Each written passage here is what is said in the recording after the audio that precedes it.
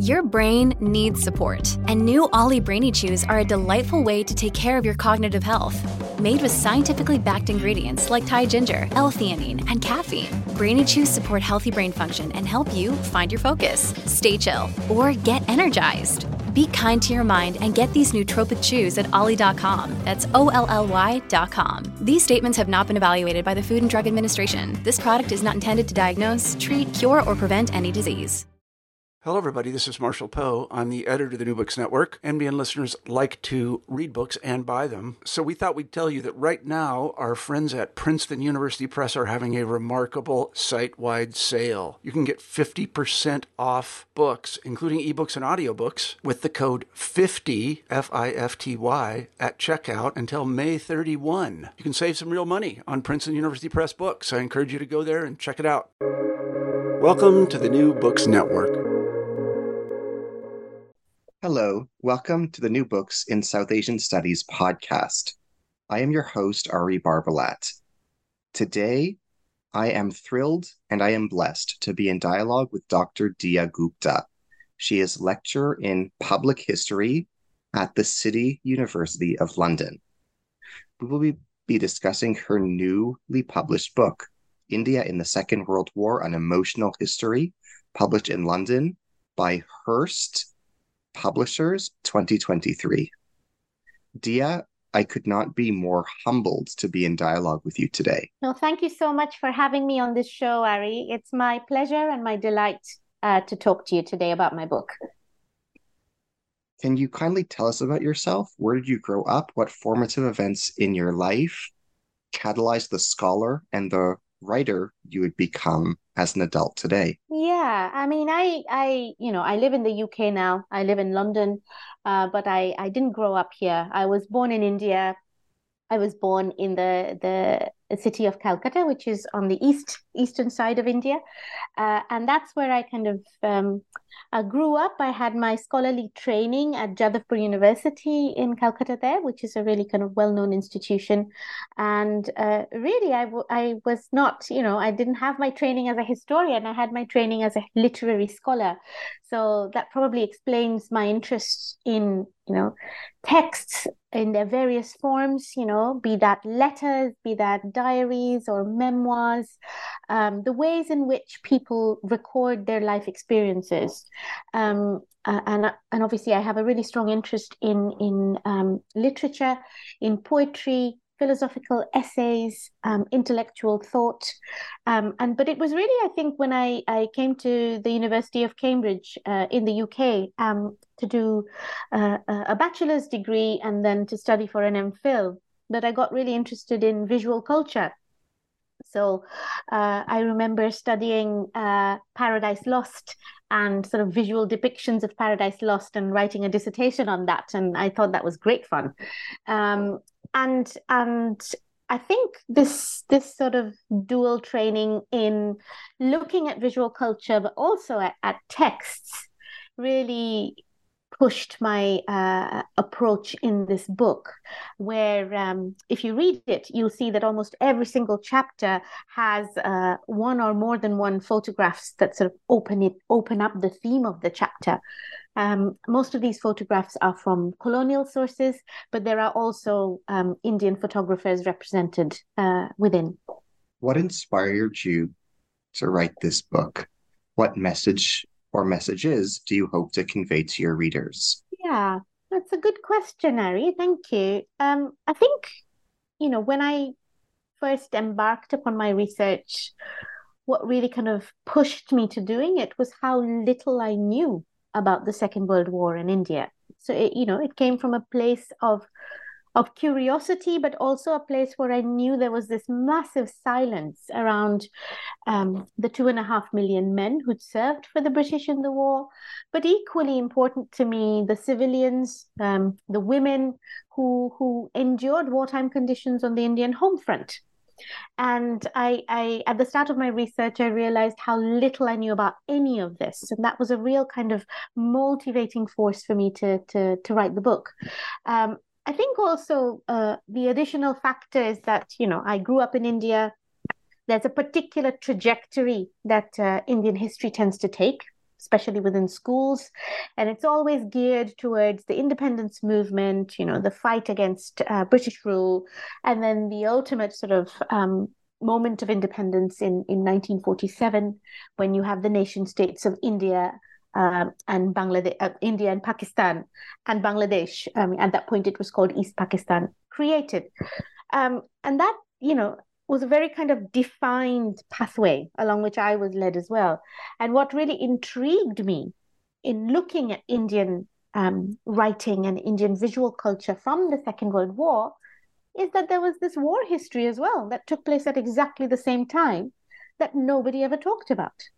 So yeah, these were sort of my two impulses that made me research and write the book. What would you like listeners to get out of our dialogue today? I think, I think if I can make them curious about what it was like to be living as a colony under the British Empire and enduring wartime conditions in the Second World War, that would be incredible. And if people wanted to pick up the book and find out more, that would be even better. What are the primary themes in your book? Can you summarize your book for us? Yeah, sure.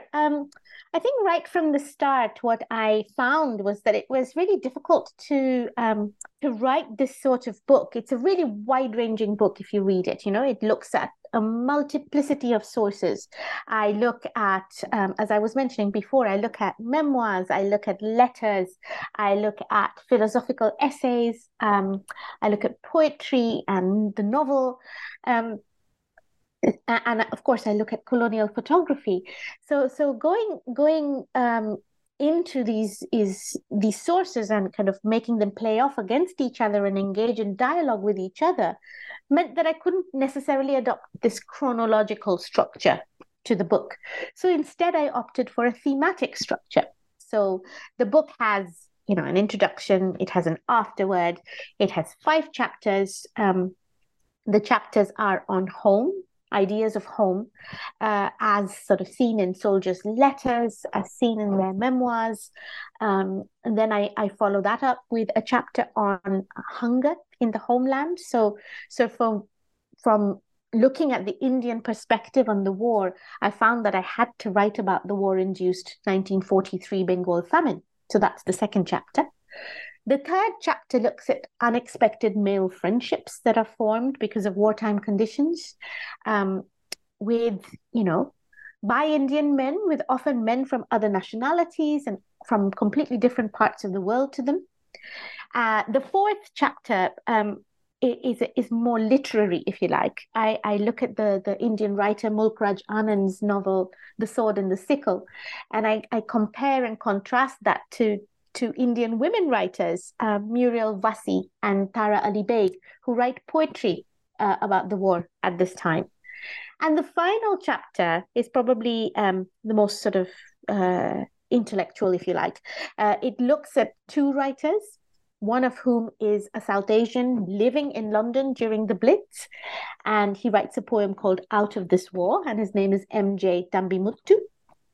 And I compare and contrast him to the great intellectual and philosopher Rabindranath Tagore, and looking particularly at Tagore's last pieces of writing, which is Crisis in Civilization and his correspondence with the Japanese poet Yone Noguchi. What does your book teach us about empathy? I think, my book is titled, An Emotional History.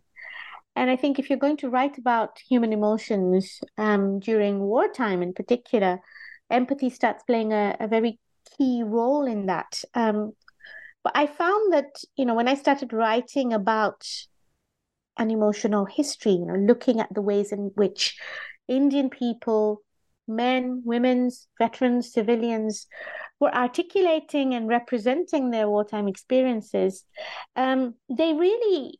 some of this writing and some of this representation of emotion really destabilized our standard categories of, who is the enemy, who is a friend. For instance, there's this wonderful memoir I write about in the chapter on male friendships. It's called Whom Enemies Sheltered, and it's by John Baptist Craster. And Craster is taken prisoner. He's taken prisoner in a Japanese prisoner of war camp, and politically, he hates the Japanese. He wants no truck with them at all. He's very much for continuing to fight with British forces. But when you look at how he talks about particular Japanese guards or Japanese officers who he meets, who are kind to him, who are generous to him, there's this whole range of emotion he expresses in relation to them.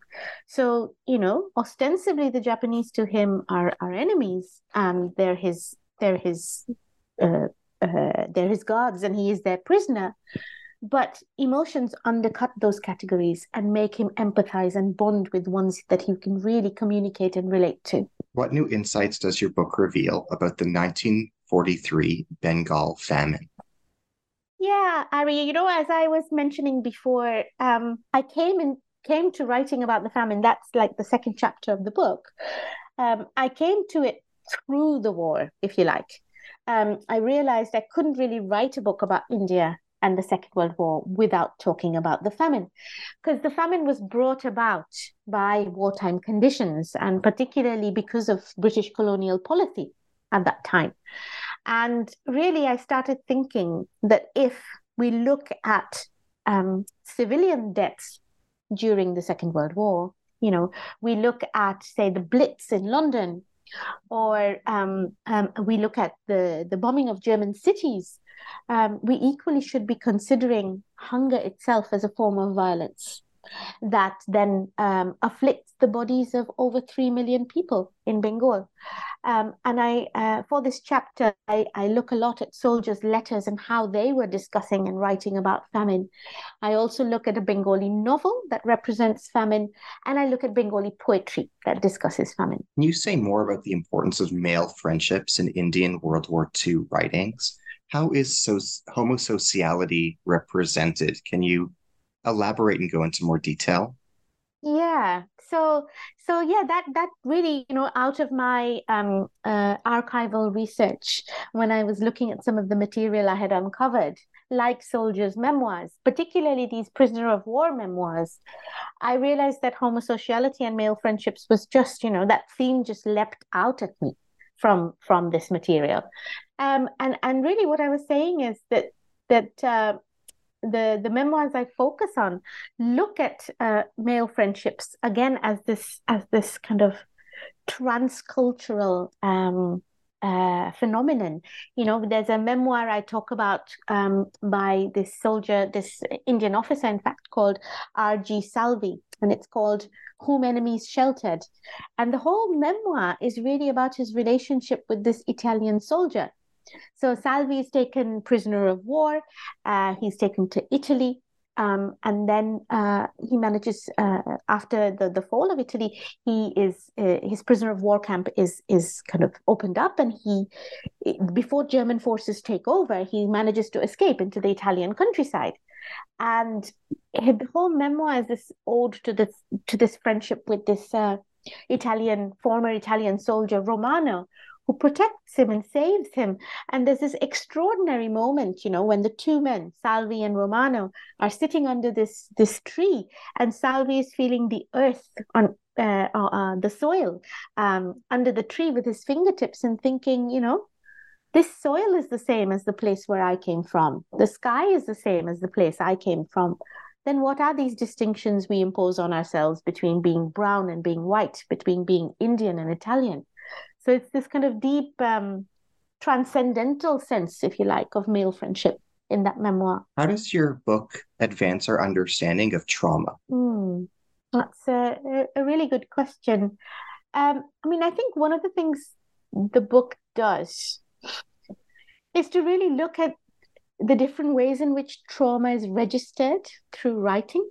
So I talk a lot, particularly when I discuss writing on famine, I talk a lot about the role of witnesses and onlookers.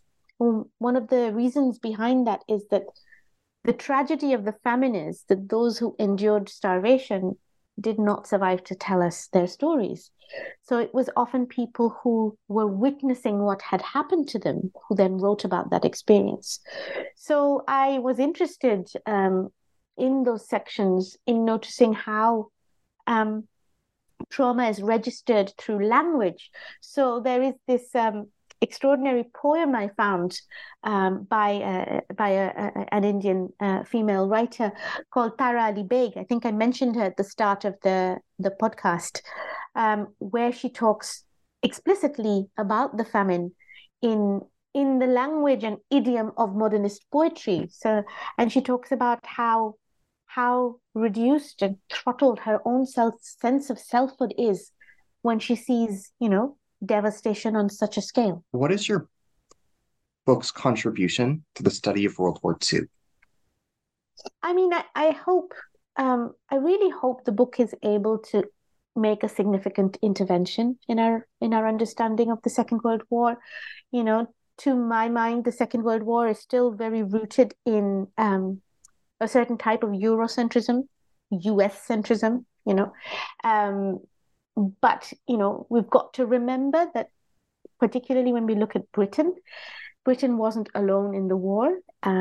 It was supported by the British Empire, and colonial experiences and emotions of the war are a really important, not simply addition, but a really important means through which we can understand how this war unfolded for people across the world, not just in Europe and the States. So I really hope my book lends complexity and nuance to our understanding of the Second World War, principally because the minute you consider colonial emotions, colonial experiences of the war, it's a lot more complicated than simply the fight against fascism. Can you tell us about the photography of Sunil Jana? Okay, well, this brings us back to some of my kind of interests in visual culture, and Sunil Jana himself was a young photographer in the 1940s. He was in his 20s, and he was in his 20s, and he was recruited by the Communist Party of India to take pictures of famine-struck villages in Bengal and to document them for People's War, which was this Communist Party of India newsletter. And so two of his pictures that I study in the book were published in People's War. And there's a really kind of specific reason why I chose to focus on Sunil Jana and his photography rather than on the standard images of famine we might be more used to seeing, which sort of shows us depleted skeletal figures who are barely human. I didn't want to reduce human beings to those, near starvation categories. Rather, I wanted to focus on how Sunil Jana looks at them as human beings. The two photographs I discuss, one of them shows this line of women and their children waiting for food, but they are whole human beings. They are, in their very ordinariness, in their motherhood. They show us how vulnerable they are, but also resilient. And the other image is of orphaned children who are kind of squatting in a field, also waiting for their food rations. And it's that vulnerability and pathos you see when you see a small child who's been rendered fragile because of circumstances completely beyond his or her control. Can you tell us about Bibhut Ibhushan Bandyopadhyay's realist and humanist novel Ashani Sanket, Intimations of Thunder? Yeah. Why is it noteworthy? Yeah. Bibhuti Bhushan is an incredible novelist. I wish more of his works existed in English. He writes in Bengali, and one of my hopes is to be able to do some translations of some of the texts that I've considered in this book in their original sort of Indian language. And for me, Bibhuti Bhushan, in a similar vein to what I was talking about, Shunil Jana, Bibhuti Bhushan renders his characters in Oshani Shanket, or The Intimations of Thunder, this extraordinary novel on the famine, in very real, lovable, human terms. They are flesh and blood creatures. They are not simply victims, marginalized and kind of framed by that identity of being victims. In fact, he hardly, the most of the book is really about their life in the village. It's about a village school teacher, his wife, their children, the dynamics of that particular village, into which war is then intruding, in the form of planes that fly over their head, but also in the form of market shortages and this extraordinary vanishing of rice from the marketplace. And the novel ends, I mean, technically it's an unfinished novel because Bibhuti Bhushan never finished it, but it ends on this note of optimism, in the sense that women band together and women decide to stay on in the village and look after each other, and we don't know what happens to them because that's where the story ends. But it's a real kind of testament to how we can represent people who are afflicted by terrible external events in human, complex, warm, and real terms. Who was Muriel Wasi? Can you contextualize her? Yeah, Muriel Wasi was one of the Indian women writers I look at in the book. She was part of the Women's Auxiliary Corps in India, and she was staunchly anti-fascist. She was no supporter of the Axis powers at all. But equally, she writes about her wartime years in this memoir called The Narrow Corridor, where she sees how much the country is suffering as a result of wartime conditions. And, she becomes determined to be an activist and to respond to the needs of her country at that moment in time. And the poem that I particularly focus on, which she wrote during the war years and which was published in this anthology just after the war, is written in English. And, it talks about how the country India is seen as this suffering mother, and how the world is ready to turn its back on this suffering mother. But she, as in the poet herself, is willing to stay and kind of nurture and look after this suffering mother. And it's quite a Victorian poem in lots of ways. It employs a lot of Victorian language and imagery. So in that sense, it's quite a contrast to Tara Ali Beg's more modernist poetry. Nonetheless, it was an extraordinary find in the archives for me. Then you tell us about the life and work of the novelist Baron Basu. Can you summarize Baron Basu's Bengali novel, Rangroot, the Recruit? Yeah. Again, this was another incredible find in the archives for me. This is a really rare and out-of-print novel at the time of its publication, which was in 1950. It was translated into many languages. And interestingly enough, I managed to find an English translation that I bought off eBay, which was quite a fun thing to be able to get my hands on. So English translations of this novel do exist. And Baron Basu really looks at the experience of being a Bengali soldier. So this is a soldier from East India, fighting for the British during the Second World War and being stationed on the Burma front. But his whole representation of this experience is highly politicized. And he sees his whole identity of being an imperial soldier as imprisonment.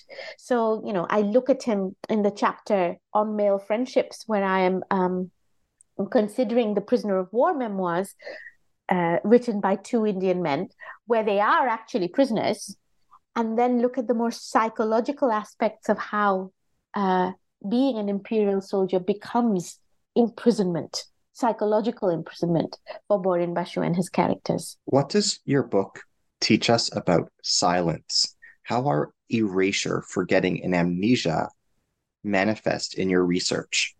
Yeah, that's an interesting question, Ari, and I think it kind of goes back to my main point during the start of our podcast, where you asked me what brought me to my research.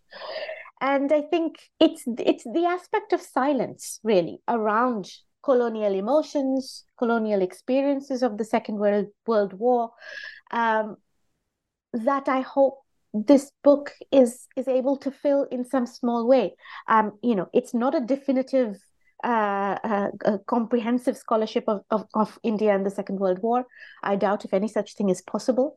But I look at the book is as a promising start, towards populating that silence with multiple voices from the past in India and trying to recover as much as I can their war emotions. Can you tell us about Shantilal Rai's work, Arakan Front? Can you Yeah, describe the plot and narrative qualities in this book? yeah. So Arakan Fronte, which means on the front lines at Arakan. The Arakan is in Burma, modern day Myanmar. Um, he is it's a memoir written by this Indian medical officer, Shantinal Ray, who finds himself in Burma. He's part of the British Indian Army, and it's quite an extraordinary tale of, you know, the daring do and adventure and call of war to which Shantinal Ray, as a doctor, responds. He wants to see new places, he wants to travel, he wants to be away from the boredom of home, to this increasing sort of disillusionment with the nature of war, with the nature of the violence he sees all around him. This was a place where cosmopolitan troops from all across the world gathered in Burma to fight the Japanese. And Shantilal Ray witnesses soldiers from across the world dying in this endeavor.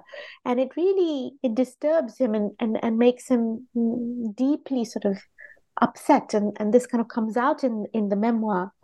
At the same time, you sort of see this growing radicalism within him, which causes him to question why Indian soldiers in hospitals are given lower quality bedding than their English counterparts. Why there is discrimination within the army itself.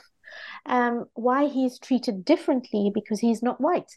And really, the memoir ends on the brink of Shantilal Ray being told that he's able to go home. And he is looking forward to going home to a free and independent India. So it charts this incredible journey of someone who was, off to war to seek adventure, but finds himself coming home disillusioned with war, but radicalized and full of this energy, anti-colonial energy. What was the spectrum of opinion in India regarding Japan's occupation of Burma? Yeah, I mean, it's a difficult thing to gauge because, for example, Indian soldiers who were writing letters back home don't often talk about Japan. I mean, one of the reasons could be that, it's they don't find it immediately important or relevant to their lives, but equally, they know their letters are being censored and intercepted by colonial authorities, and there are certain things that they don't mention, therefore. So in a sense, in the soldiers' letters, there's quite a fair amount of silence, I'd say, about the Japanese conquests in Southeast Asia. But, in more elite forms of writing, for example, in Tagore's work, you certainly find a questioning of Japan's imperial ambitions. He doesn't directly comment upon Japan's conquest of Burma because, Tagore dies in 1941, August 1941. Japan takes over Burma in 42. But he is deeply critical of Japan's imperialist ambitions, just as he is equally critical, if not more, of European imperialism and what he sees as the barbarism that Europe has inflicted on the rest of the world through colonialism. Um, you also find, and I mentioned this in the book, you find songs that are being sung by the Indian People's Theatre Association, which is this anti-fascist organization created in the 1940s, that are telling the farmers, having songs for farmers that talk about imperialism within their home and imperialism on their doorstep in the form of Japan. So I think, one of the points that I really want to highlight in this podcast is the political position of being anti-colonial could also be anti-fascist. It didn't mean that you have to pick one, that one had to pick one or the other. There is lots of evidence to show that Indians held both anti-fascist and anti-imperialist views. Can you tell us about the life and legacy of the Tamil poet M.J. Thambimuthu? What is the significance of his book Out of This War from 1941? So Out of This War is actually a long poem that Thambimuthu writes. He's known better as a poetry editor in London and for publishing the work of well-known English poets. He's less known for his own poetry, but he does write this long poem deeply influenced by modernist techniques and experimentation in the poetic form by people like T.S. Eliot. In fact, Thambimuthu has a really good relationship with T.S. Eliot when he lives in London. And Out of This War really looks at what is the form of savagery that is inflicted on the world when a global war is unleashed again. So it firstly looked at the First World War and the Second World War as intimately connected phenomena. They're not discrete and separate products, but they're connected through their history. They're connected in the cyclical pattern through which war is recurring. And it also imagines a time and a place without war, without this incredible global suffering. But the only place Thambimuthu can go to imagine a world without war is to this idea of this verdant, splendid East, which is also a product of his own imagination, harking back to where he came from, which is Ceylon, modern-day Sri Lanka. And he looks at it as this imaginative source of richness and ripeness and fulfillment that currently is just missing from the world, going through wartime deaths, but equally going through wartime shortages. Can you tell us about John Crasta's memoir, Eaten by the Japanese? What transpires in this narrative? Yeah, so I think I talked a little bit about Crasta and his relationship with the Japanese. I should clarify that this title, Eaten by the Japanese, is not something that Crasta himself chose. It was chosen by his son many years later when the memoir was eventually published. So this is quite an extraordinary memoir in the sense that it was scribbled on in pencil in the post-war years, just immediately after Crasta was released from a Japanese prisoner of war camp. But it was published many, many years later in the early 1990s by his son. It was just left forgotten in this trunk in their house. And it's in many ways quite a sparse memoir. So Crasta is an ordinary Indian soldier. He's not an officer. He experiences great deprivation as a Japanese prisoner of war.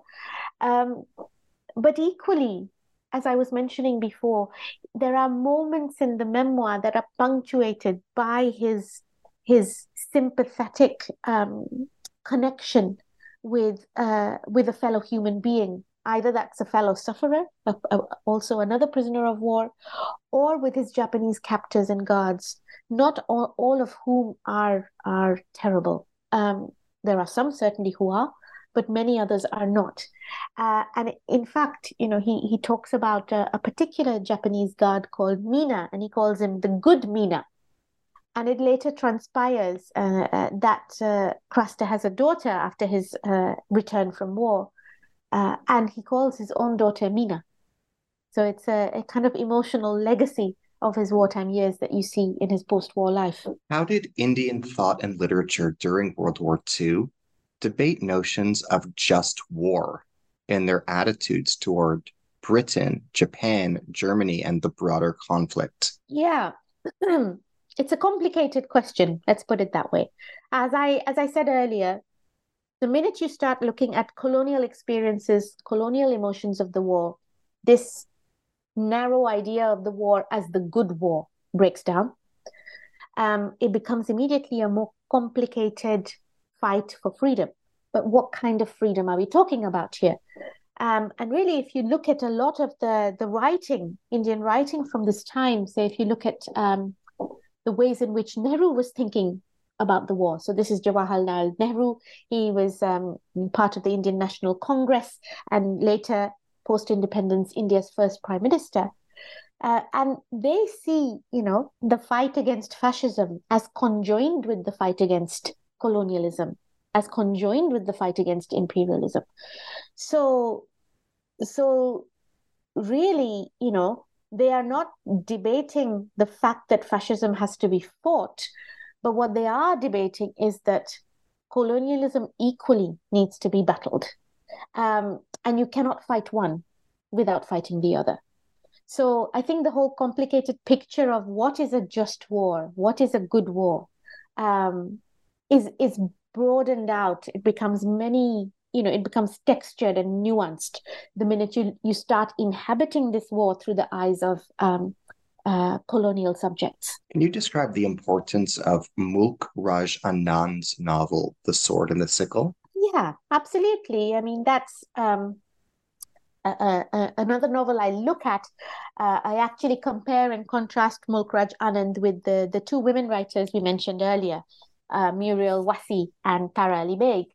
And so Anand is, one of a really, really well-known Indian writer of English novels. During the time he was writing The Sword and the Sickle, his own works were banned in India by colonial authorities. So actually, he found his audience in England at that time. And The Sword and the Sickle is part of a trilogy. So it's what's known as the Lalu trilogy. And Lalu, or Lal Singh, was a soldier in the First World War.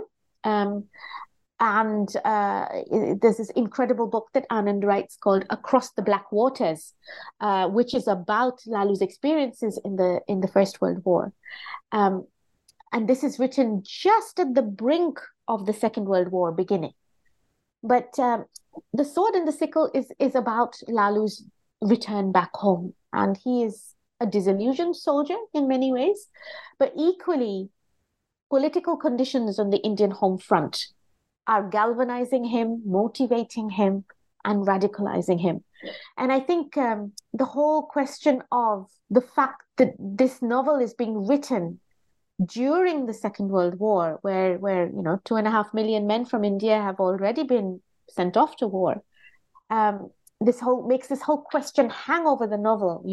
If the First World War can radicalize Indian soldiers and make them aware of their political rights, then what will happen as a result of the Second World War? And this is why I was interested in focusing on this novel in my book. Can you comment on the social reformer and female poet Tara Ali Beg? Can you describe her biography and her legacy? Yeah, so Tara Ali Beg is she was a social reformer. She's not really known for her creative writing at all, but I found her poem anthologized in this incredible collection of poetry. It was known as Poems from India by Members of the Forces, and there are only 2 women represented in this anthology, and one of them is Tara Ali Beg. And she came from quite an elite family in India, and she writes in this poem quite explicitly about the Bengal famine. She herself, because she came from a privileged background, did not herself endure famine, but she certainly witnessed its consequences. And she writes about the effects of that witnessing in her poetry. And I think I mentioned this earlier. She talks about how her own self is sort of suppressed and throttled and becomes tiny because of the weight of suffering she has to witness. And she makes us inhabit the character of a suffering farmer who's come from the village looking for rice to the city, and also a skeletal woman who people see on the streets wanting food, but they don't help her. She's ignored. And really what Tara Ali Beg is, I think, pushing us to say, to realize is to not see suffering on the scale, to close your eyes to suffering on the scale is absolutely inhuman. Can you comment on the forms of prison writing that you examine in this book? How are prison writings different than the other pieces of memoir, poetry, and literature that you examine in your research? What do prison writings reveal as historical sources? Yeah, I found prison writings to be an incredibly rich theme in the book. And this forms the chapter on male friendships, where I look at two prisoner of war accounts. And it's incredible the contrast between them. So one of them, I mentioned this before, is by an Indian officer called R.J. Salvi, and he writes this memoir called Whom Enemies Sheltered, which, as I said before, talks about his growing homosocial bond with the former Italian soldier Romano. And in some ways, it's a really romantic memoir, if you like. It's got this beautiful Italian countryside. It's got this growing friendship with this Italian prisoner, Italian soldier, and because Salvi is an Indian officer, he really isn't treated badly in his prisoner of war camp at all. He's treated with all the rights and privileges of the officer class. Also, he's in Europe. So European prisoners of war on the whole were better treated than they were in Asia. One of the reasons behind this is that Japan never signs the Geneva Convention. And so when we come to Crasta's memoir, and Crasta, who writes Eaten by the Japanese, really kind of experiences tremendous depletion, physical, psychological, emotional, at the hands of the Japanese. And he's also being asked to defect all the time and to join this nascent Indian National Army that was being formed out of prisoners of war who would fight with the Japanese against British rule. And because he refuses to be part of this army, he's not given food rations adequately. He's not given water, even sometimes, and really, it shows us perhaps, in some ways, the limits of human endurance, and how writing. Crasta has this really sparse, dry, ironic writing style. Is pushed to its very limits by the incredible physical duress he has to face as a prisoner of war. And I suppose my third sort of point is that I look at the psychological dimensions of not prison writing, but looking at an experience of war as imprisoning. And this is Borin Bashu's novel Wrong Route, or The Recruit, where to him, being part of the Indian army, serving as an imperial soldier under the British, is an incarcerating experience. You describe the content and reception of Rabindranath Tagore's work, Crisis in Civilization, 1941. Yeah, so I focus on this. This is sort of my last chapter, when I look at the testimonial value of intellectual thought, such as Tagore's, and I compare and contrast him to Thambimutu, who we've just discussed, who writes the poem Out of This War. Crisis in Civilization is really something that Tagore is writing at the end of his life. He writes it as a lecture 3 months before he dies, and he's sort of deeply disillusioned with European civilization, with the onset of global war yet again. This is, this kind of repeated, entangled cycle of war and nationalism and imperialist greed is something Tagore has been critiquing right from the start of the 20th century.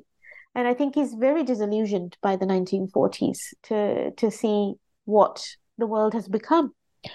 But equally so, I think, and we don't see this so much in Crisis in Civilization, but in his letters exchanged with the Japanese poet Yoni Noguchi, he's equally disillusioned with what he sees happening in Manchuria and, the relentless and brutal Japanese conquest of China. And this is something he's very critical of as well. So I suppose Tagore is really seeing the war itself as a moment of crisis where, so-called civilized nations can no longer lay that claim to civilization. Can you tell us about Rabindranath Tagore's exchange of letters with the Japanese poet Yone Noguchi? Yeah, I think we sort of just covered this. So, Tagore has this incredible exchange with Yone Noguchi, who was a Japanese poet and a very dear friend of Tagore's, but they part ways because intellectually and emotionally, because Yone Noguchi wants Tagore's support for Japanese imperialism. And Tagore is someone who cannot support imperialism in any form. He is critical of it in Asia and he's critical of it in Europe. So the exchange of letters ends on an acrimonious note, and their own sort of fraternity, if you like, their own relationship is never restored again. How can Rabindranath Tagore be appreciated in a new light through the lens of your research? I think there's been a lot of writing on Tagore, who is an extraordinary prolific writer. There's been so much work on him, on his poetry, on his novels, on his creative writing. There's increasingly recently been work on him as a political thinker. His essays on nationalism, for example, have been written about quite substantially. But I don't think he's ever seen as a Second World War writer. He lives until August 1941. He doesn't really, he doesn't see the Bengal famine, for example, which would have completely devastated him. He doesn't see the worst excesses of the Second World War in terms of the concentration camps being established. But what I try to do is I look at some of his letters, I look at his exchange with Yone Noguchi, I look at his final lecture, Crisis in Civilization, to give us a sense of how the Second World War impacted his writing and his thinking. And really, in some ways, it's a coming together of the forms of violence of which he had been critical right from the start of the 20th century. The Second World War is this sort of ultimate culmination of that. In what ways do the writings and works that you examine in this research deal with loneliness and solitude? That's a really lovely question, Harry. Thank you for that. I think I don't focus on loneliness and solitude as separate themes to my chapters, but they're very evident. Let's take the example of soldiers' letters that they receive from home, as well as the letters that they are writing that are sent home. Often soldiers will talk about how miserable they feel, how sad, how despairing. They even use the language of lunacy and madness because they don't hear from their loved ones at home.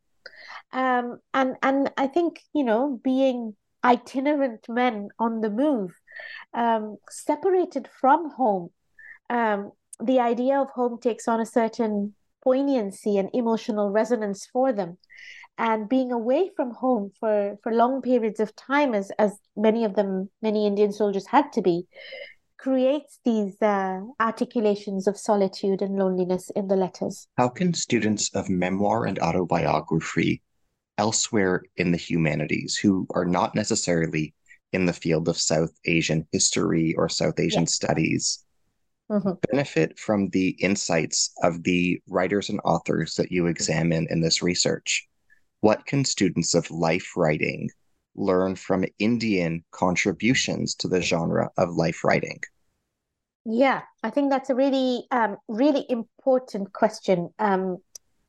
Because certainly my focus is on South Asia, but I think there are broader implications for this work in terms of, as you say, life writing, autobiography, memoir, letter writing, as well as poetry, philosophical essays, the novel. All of these are shaped in particular ways by Indian experiences of the Second World War that have broader implications for genre. So I think one of the things that we can consider when we look at life writing and Indian life writing from the Second World War is that a lot of this life writing isn't authored in the sense that we are familiar with. We're very familiar with tracing the life of a single person through their life writing, be that a memoir or an autobiography or perhaps an exchange of letters. Um, and we're very familiar with being able to do that. But let's take the case of Indian soldiers' letters from the Second World War. These letters don't exist in their original formats. They exist as extracts in military censorship reports. And often the letters are, we don't know the names of who's writing them. We know very little about how they've been authored. Sometimes the military censor will tell us that a letter was written originally in a particular Indian language, like, say, Punjabi or Bengali or Malayalam or Tamil. At other points, he might tell us, oh, this letter to a soldier came from West India. But other times, he won't tell us these pieces of information. So our sense of a particular life, the details of a particular life, are difficult to recover from Indian soldiers' letters. So it shows us, I think, how we can articulate war experience through life writing from these anonymized, fragmented sources, which are mediated by a colonial censor, but equally are our only sources of information on non-elite Indian soldiers' lives during the war. So I think it really broadens and expands what we consider life writing to be and what we consider those sources of life writing to be. What would you say is your book's contribution to Indian and South Asian history and historiography? Yeah, Ari, I think right at the start of the podcast, we talked a little bit about why I came to this research. And I talked about the silences, about my own curiosity in this field. And I think I also mentioned there that, particularly when I was in school in India, there was a particular track that I was being led down in terms of my knowledge of Indian history. And that was about the anti-colonial movement, the independence movement, nationalism, and then the creation of the nation states of India, Pakistan, East Pakistan, which later becomes Bangladesh. And what I aim to do, and what I hope the book will do, is destabilize that very standard narrative of Indian history during the 1940s and complicate it by looking at the time of war as a contested and difficult period of Indian history where you have 2.5 million men signing up to fight for the British at the same time as there are political movements against British rule in India, mainly the 1942 Quit India movement. So I hope my book really complicates Indian history, South Asian history, and historiography, as well as recovering as much as possible this marginalized and kind of silenced history of war experience in South Asia. As we bring today's dialogue to a close, can you tell us about where your time has gone since completing this book? What are you working on next as your current project? What are you working on now? Okay. Great question. So I have a 10-month-old baby daughter. So she is very much my next project. She takes up a lot of my time. She's, it's a bit more intense than writing a book, believe it or not. But in terms of my research, I really want to look more into hunger as a product of war. I also want to look at at the cultures of food in India and what it means when food is suddenly and violently taken away from people. Um, what sort of social relationships and structures are disrupted when that happens. And equally, I'd like to sort of relate that research to our present day times, to the food crises we're experiencing today, to food insecurity and instability that is very much part of our lives today, and relate that to the historical crisis of hunger during the Second World War in India. That sounds like an amazing project. Thank you so much. Yeah. Although nothing compares with raising a newborn child. No, indeed. Indeed. As we end today's dialogue, I am signing off by reminding you that I'm Ari Barbalat, your host today on the New Books in South Asian Studies podcast channel on the New Books Network podcast. Today, I have been honored, blessed, thrilled, and humbled to be in dialogue with Dr. Diya Gupta. She is a lecturer in public history at the City University of London. We have been in dialogue regarding her newly published book, India in the Second World War, An Emotional History, published in London by Hurst Publishers 2023. Thank you.